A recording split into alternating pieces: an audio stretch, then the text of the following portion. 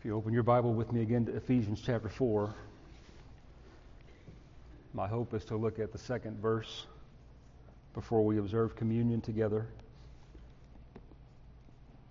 Ephesians chapter 4.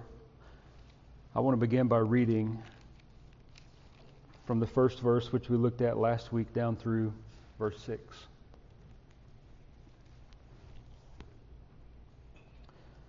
Paul says there, I therefore, the prisoner of the Lord, beseech you to walk worthy of the calling with which you were called, with all lowliness and gentleness, with long-suffering, bearing with one another in love, endeavoring to keep the unity of the Spirit in the bond of peace. There is one body and one Spirit, just as you were called in one hope of your calling, one Lord, one faith, one baptism, one God and Father of all, who is above all, and through all, and in you all. Let's pray. Father, we're thankful for the truth of your word. And Lord, we ask that you would give us much grace, that we can walk worthy of the calling, and we can walk worthy of Christ who called us. Lord, help us in the areas of humility and meekness. We ask you to come alongside and teach us, and we do so in Christ's name. Amen. So last week we began the second half of this epistle, which generally begins to make application of all of the great doctrines of the first three chapters. Last week we also looked at verse 1, which calls us to walk worthy, and you remember that even though Paul was imprisoned, being a prisoner of the Lord, he begs, he urges, he pleads with the Ephesian Christians, and along with them, us as well, that we would walk worthy of the calling with which we were called. And if I was going to summarize last week's sermon in one sentence, it would be this way: to live worthy of Christ who called you to himself. When you see verse 1 of chapter 4, we need to understand that the rest of Ephesians, all of these three remaining chapters, is the working out of this one verse. If we were to ask the question, what does it mean? What will a walk worthy of the calling with which we were called look like? It's something I see on the page and know by the Spirit of God indwelling me that I should give my life to, and something that I should endeavor to be and to do. Well, then what would this life look like? And aren't you thankful we have ready answers to that question?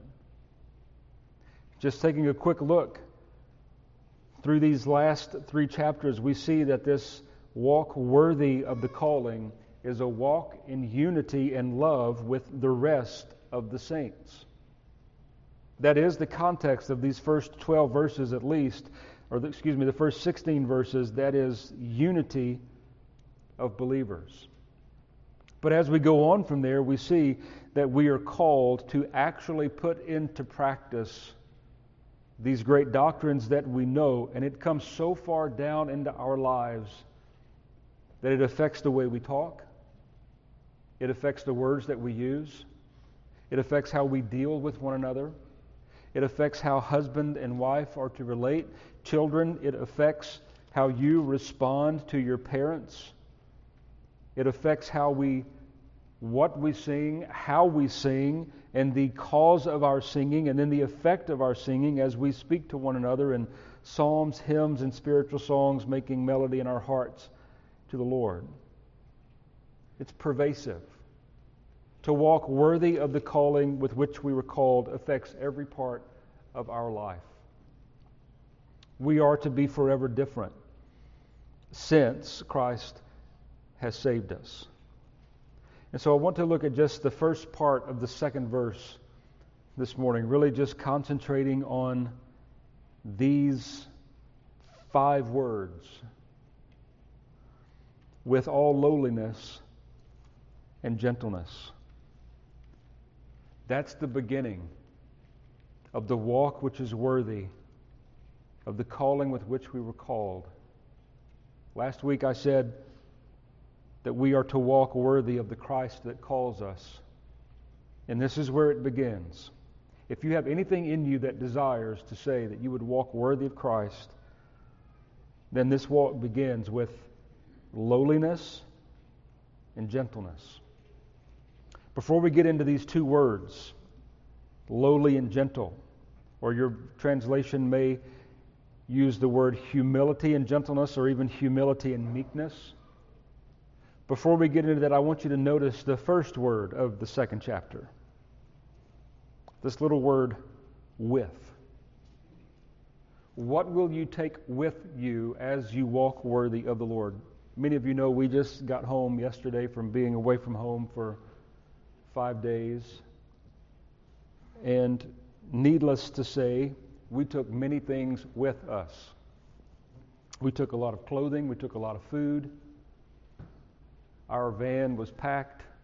A lot of stuff went along with us on this trip so that we would be supplied and well supplied for everything that lay ahead in the week.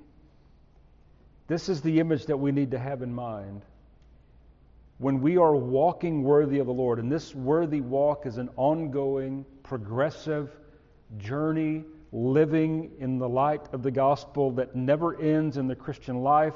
It's the very heart of sanctification. It is sanctification. The first thing that we need to have with us so that we are well equipped to walk worthy of the calling that Christ has called us with is humility or lowliness and gentleness. This is what is required. But then we have a problem. We can't go to the closet. We can't go to the pantry and grab these things and put them in a bag and carry them along.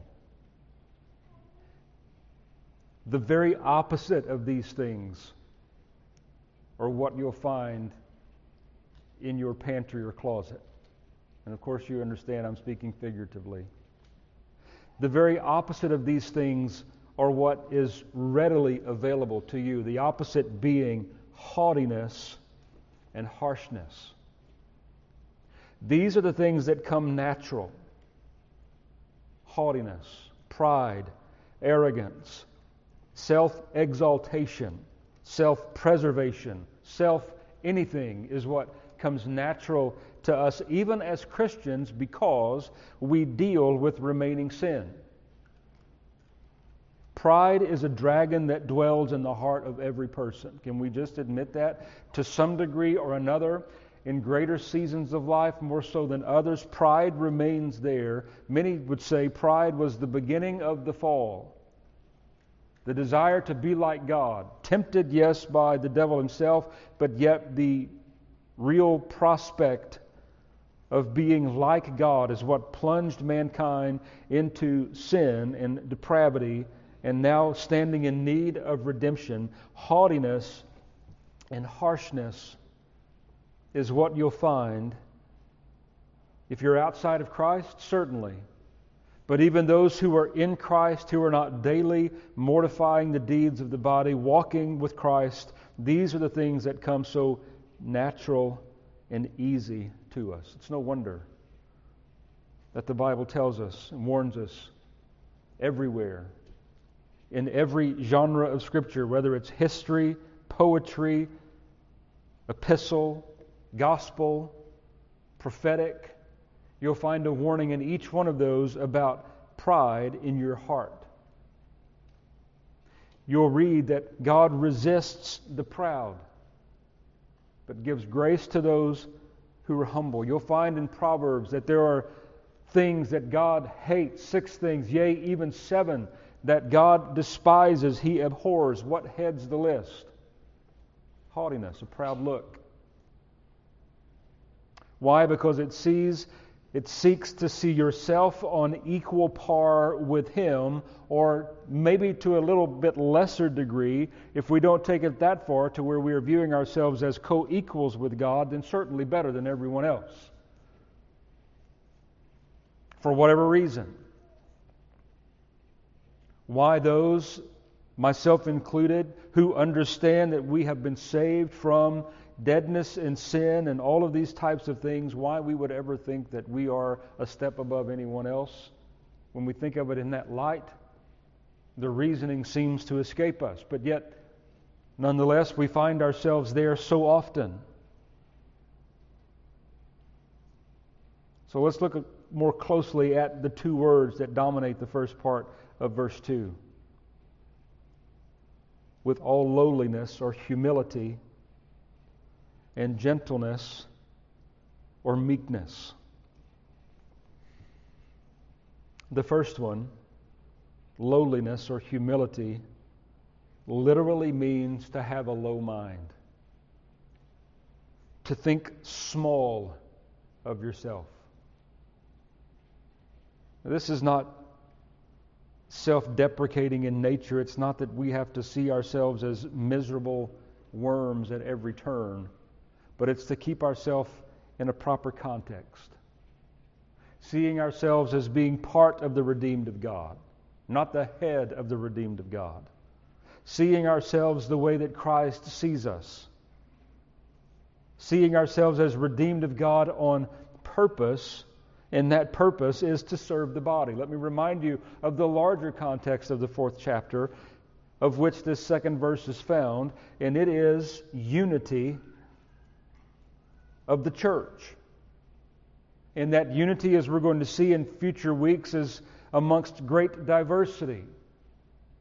God has not made us all the same, nor has He gifted us all the same. We are quite diverse with diverse giftings, but yet we are called to be unified in the Lord. Unified in the body of the redeemed. And so it's no wonder that Paul begins here, the Spirit of God inspiring him, and we are left with this thought. Humility is the beginning of unity. That's true in your life, church life. It's true in your family life. It's true in your work life. It's true of every relationship of which you are a part of. Humility is the beginning of unity. Perhaps you know this or the opposite of this from experience. We can read it in church history. Perhaps it's your own experience and testimony of being part of Christ's church. Whether it's you or someone else, when haughtiness, pride enters into the picture or the equation, the end product is never unity. If haughtiness or pride is anywhere in that equation, then the end product will never be the type of unity that Christ has in mind.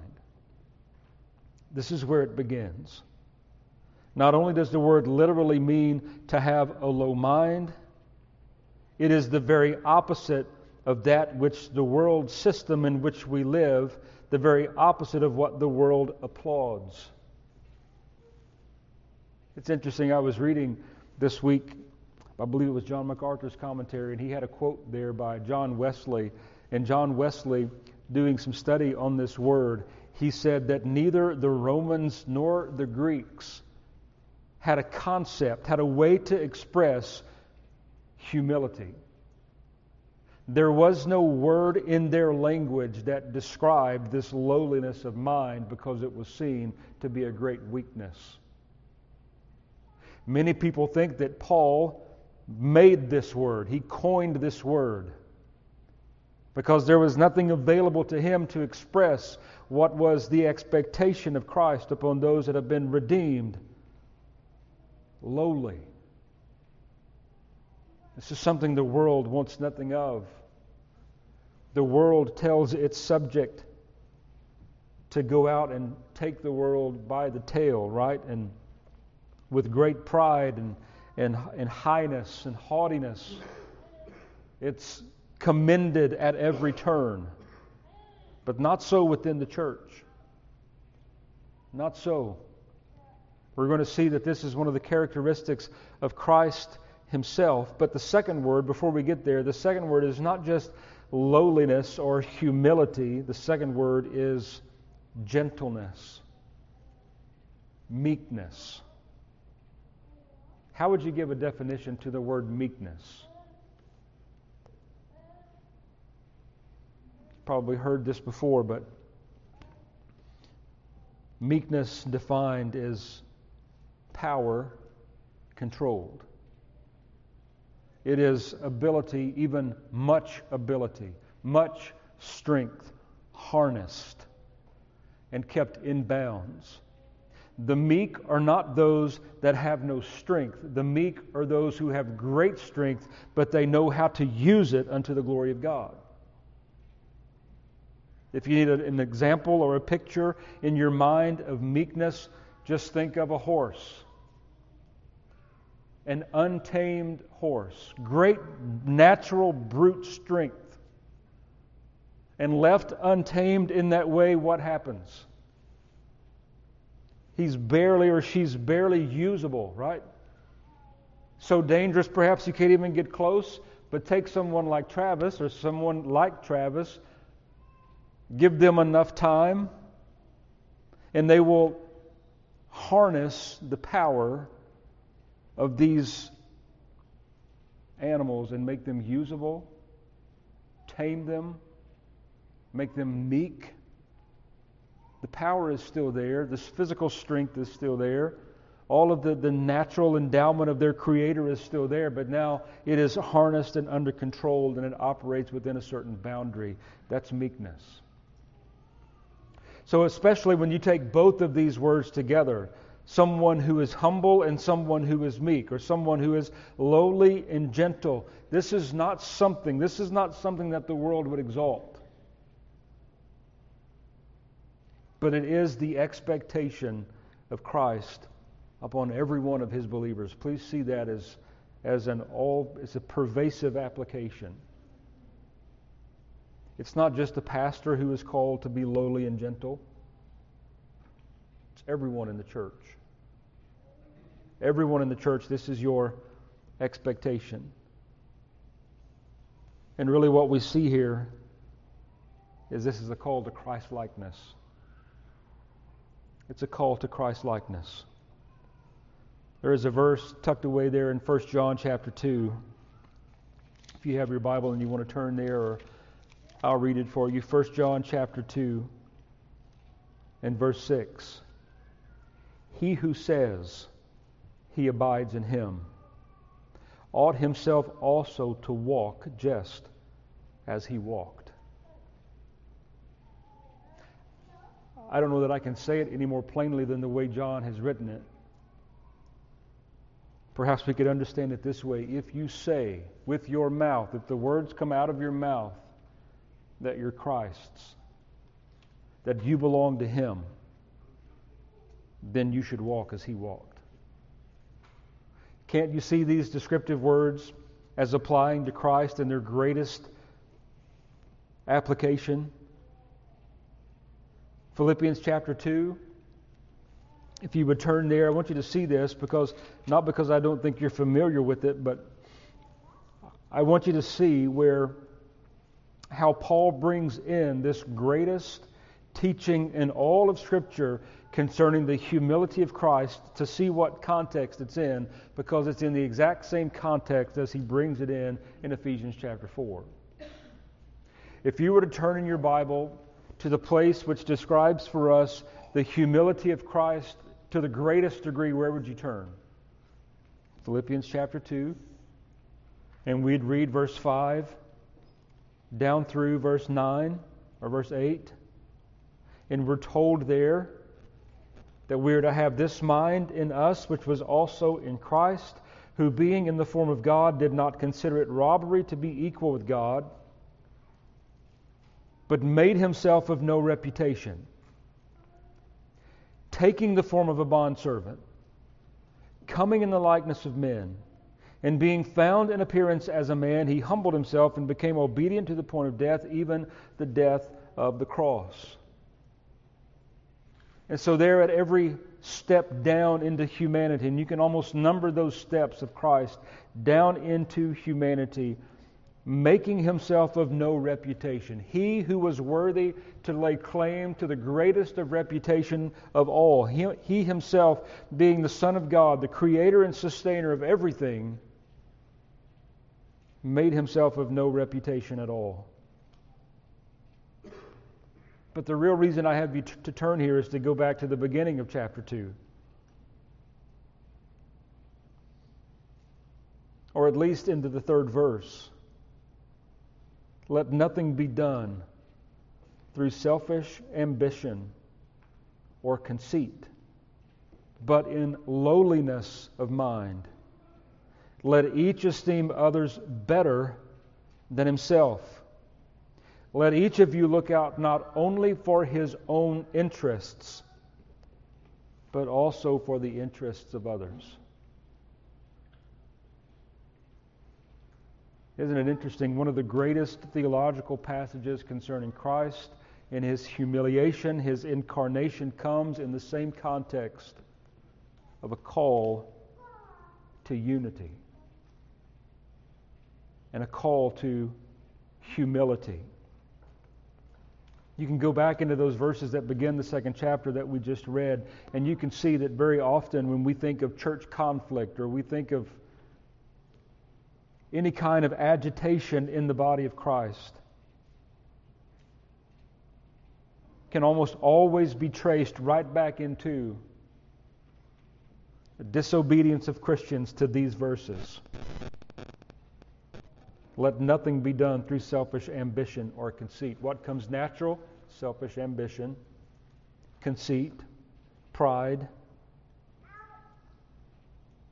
But in lowliness of mind, let each esteem others better than himself. What comes natural? To esteem me better than everyone else. To esteem my wants, my wishes, my desires. And here's where we really get into trouble: when we esteem my preferences over the preferences of the rest of the body. But then we get into the 4th verse. Let each of you look out not only for his own interests, but the interests of others. So we're seeking to meet and fulfill the needs and even the interests of the rest of the body of Christ. Are these things extremely difficult and contrary to our natural human nature? Of course they are. Paul knew that. So it's really amazing that right here he interjects the greatness of Christ's humility. No one has ever humbled himself like Christ has humbled himself. No one. Our combined humility, if the Lord were to grant it to us and to work it in us, would be nothing to the humility that Christ took upon himself. The word again meaning to have a lowly estimation or to be of a lowly mind concerning yourself. No one ever had greater claim. No one ever had a greater expectation to come and be served than Christ. But what we're told here is that he came to serve. He came to be humble. This is the exact same thing that we're called to in Ephesians chapter 4 in verse 2, to be of a lowly mind. You want to walk worthy of Christ? You want to walk worthy of the calling with which you've been called? It must begin here.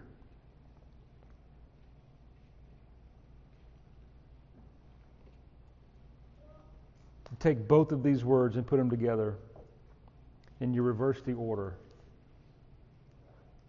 You come up with gentle and lowly.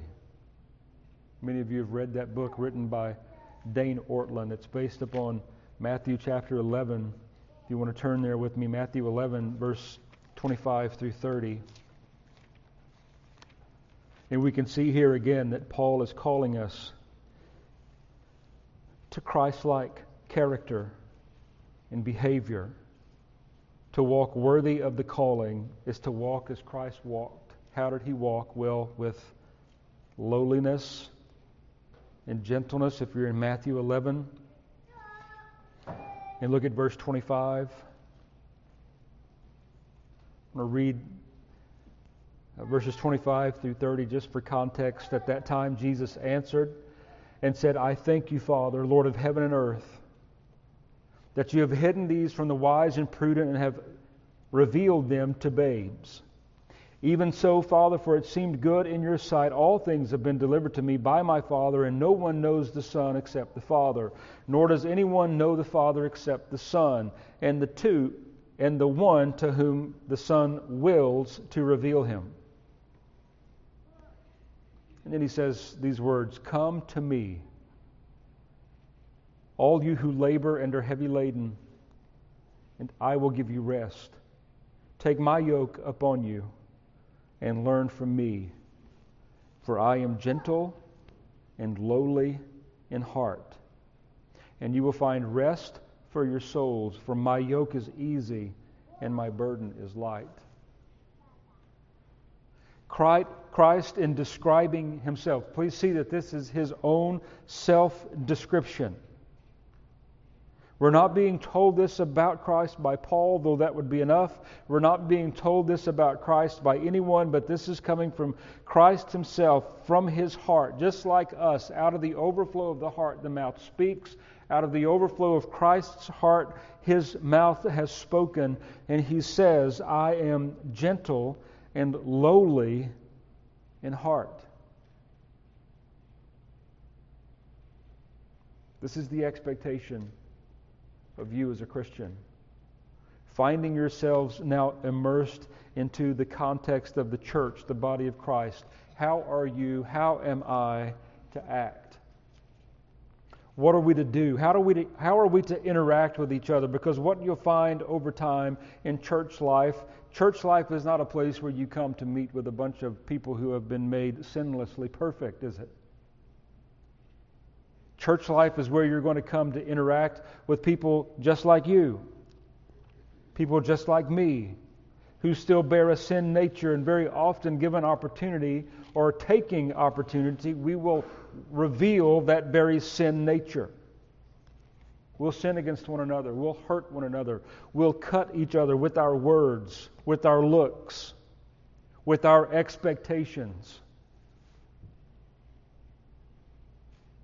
So if we are to maintain the unity, and if we are to walk worthy of the calling with which we are called, what are we to do? We're to be lowly and gentle.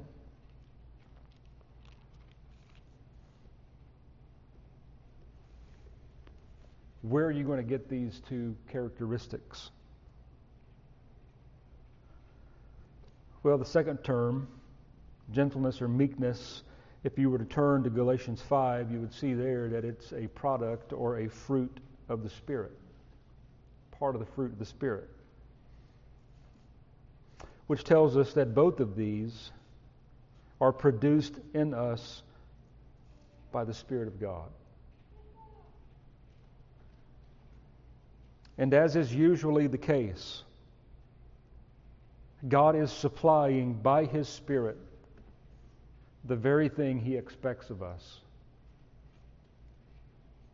The expectation is lowliness and gentleness, then what He gives by His Spirit as the Word of God washes over us and renews our mind, then we are given lowliness and gentleness. Without these two things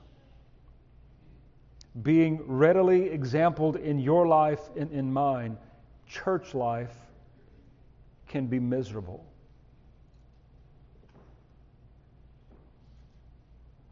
It'll be a place where you don't want to go. It'll be a place where your sister or your brother sins against you. And the unity of the body is fractured from the beginning.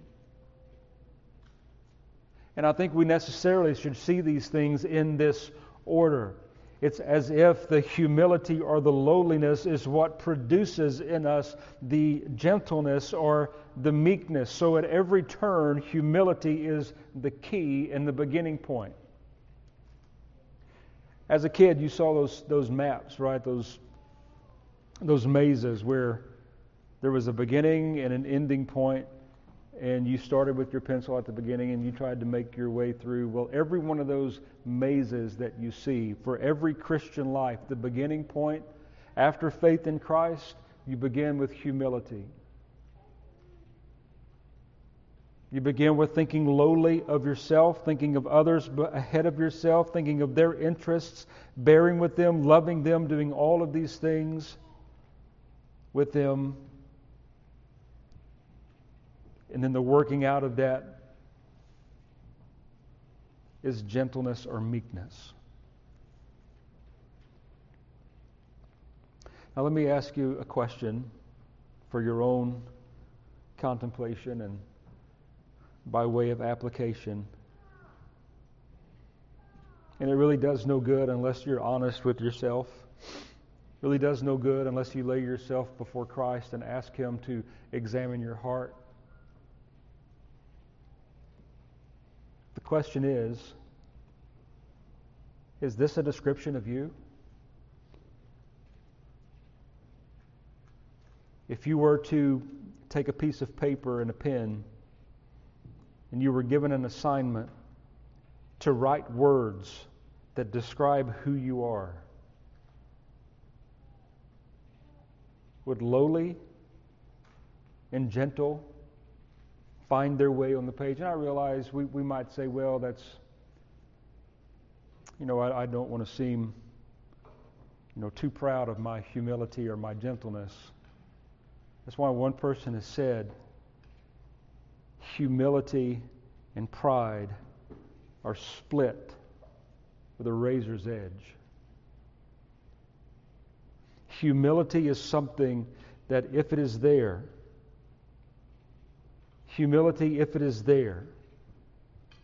is really not spoken of. And so the assignment really is a false assignment, right? To try to describe yourself as humble. If you describe yourself as humble, are you really humble? And I realize even Moses said of himself he was the meekest man on all the earth. Moses has special privilege and prerogative as being who he was and a writer of Scripture to go and to say that. But yet in the depth of your heart,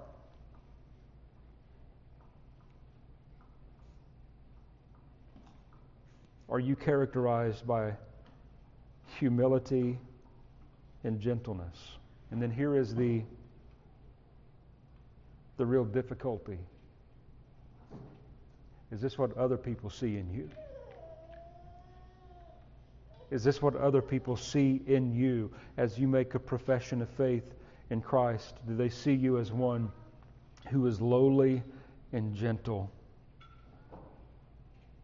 striving at every opportunity and turn to maintain the unity of the Spirit? We're just going to read the next verse to see where Paul is headed. He says, with all lowliness and gentleness, with long-suffering, bearing with one another in love, endeavoring to keep the unity of the Spirit in the bond of peace. And just a little peek into where we're headed in the next few weeks, our responsibility as Christians is to keep the unity of the Spirit. It's not to manufacture unity. It's not to try to bring it to the surface. It's to keep it. And so in essence, we are given unity as the body of Christ. Our responsibility through endeavoring, through work, is to keep the unity. How are we going to go about doing that?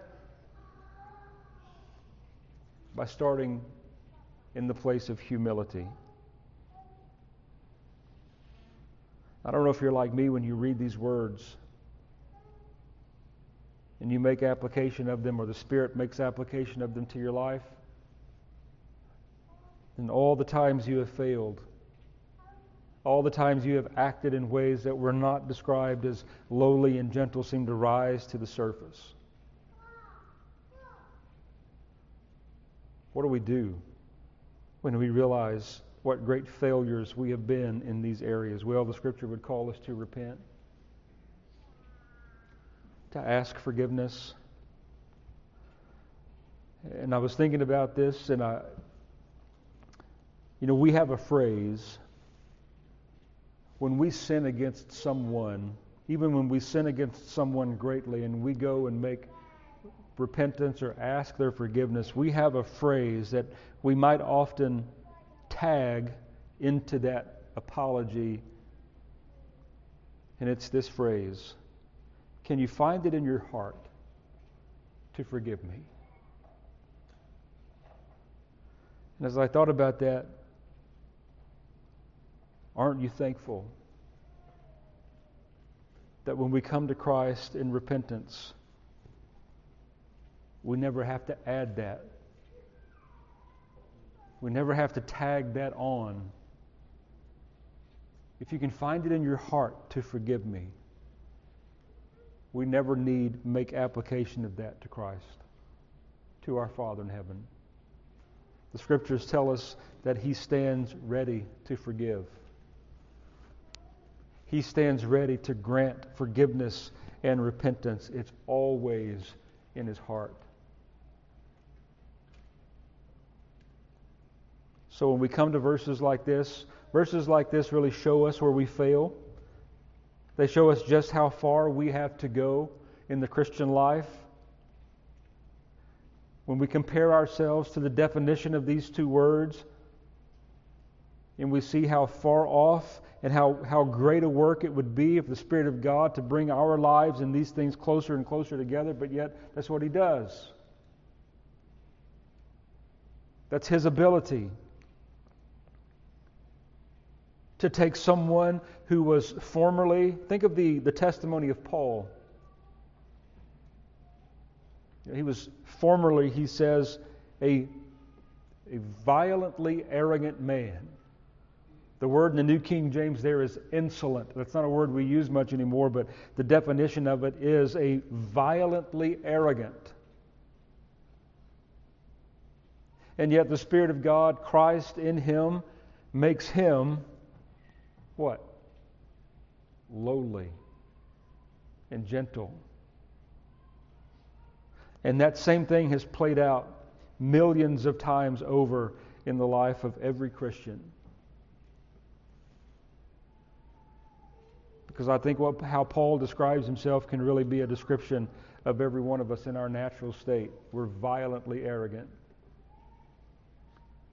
We are out to promote self, to preserve self, to love self at every turn.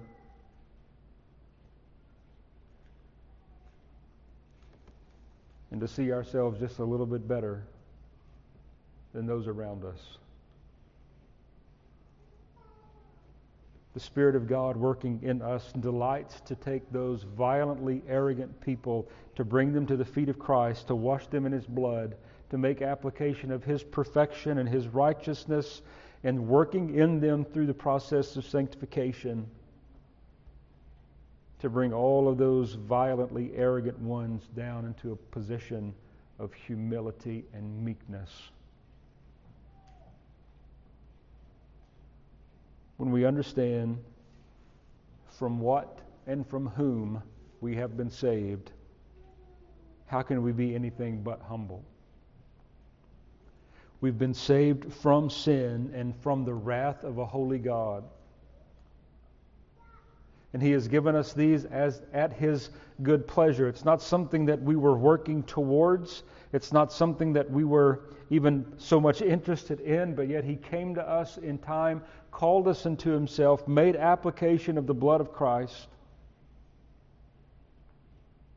And then sometime later, as we grow in understanding and maturity, we read in the Scriptures verses like Romans 5:6, which we studied a bit this morning, that while we were without strength, in due time Christ died for us.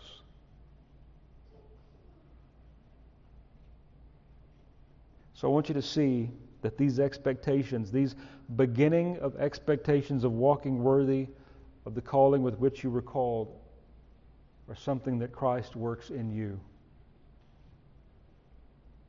You're not left to go it alone. You don't have to try to muster these things up within yourself. They are products of the Spirit of God being within you.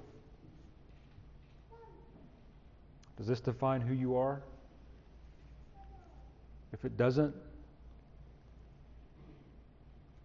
seek repentance from God, and strive to walk worthy of the calling with which you were called. Work out your own salvation with fear and trembling.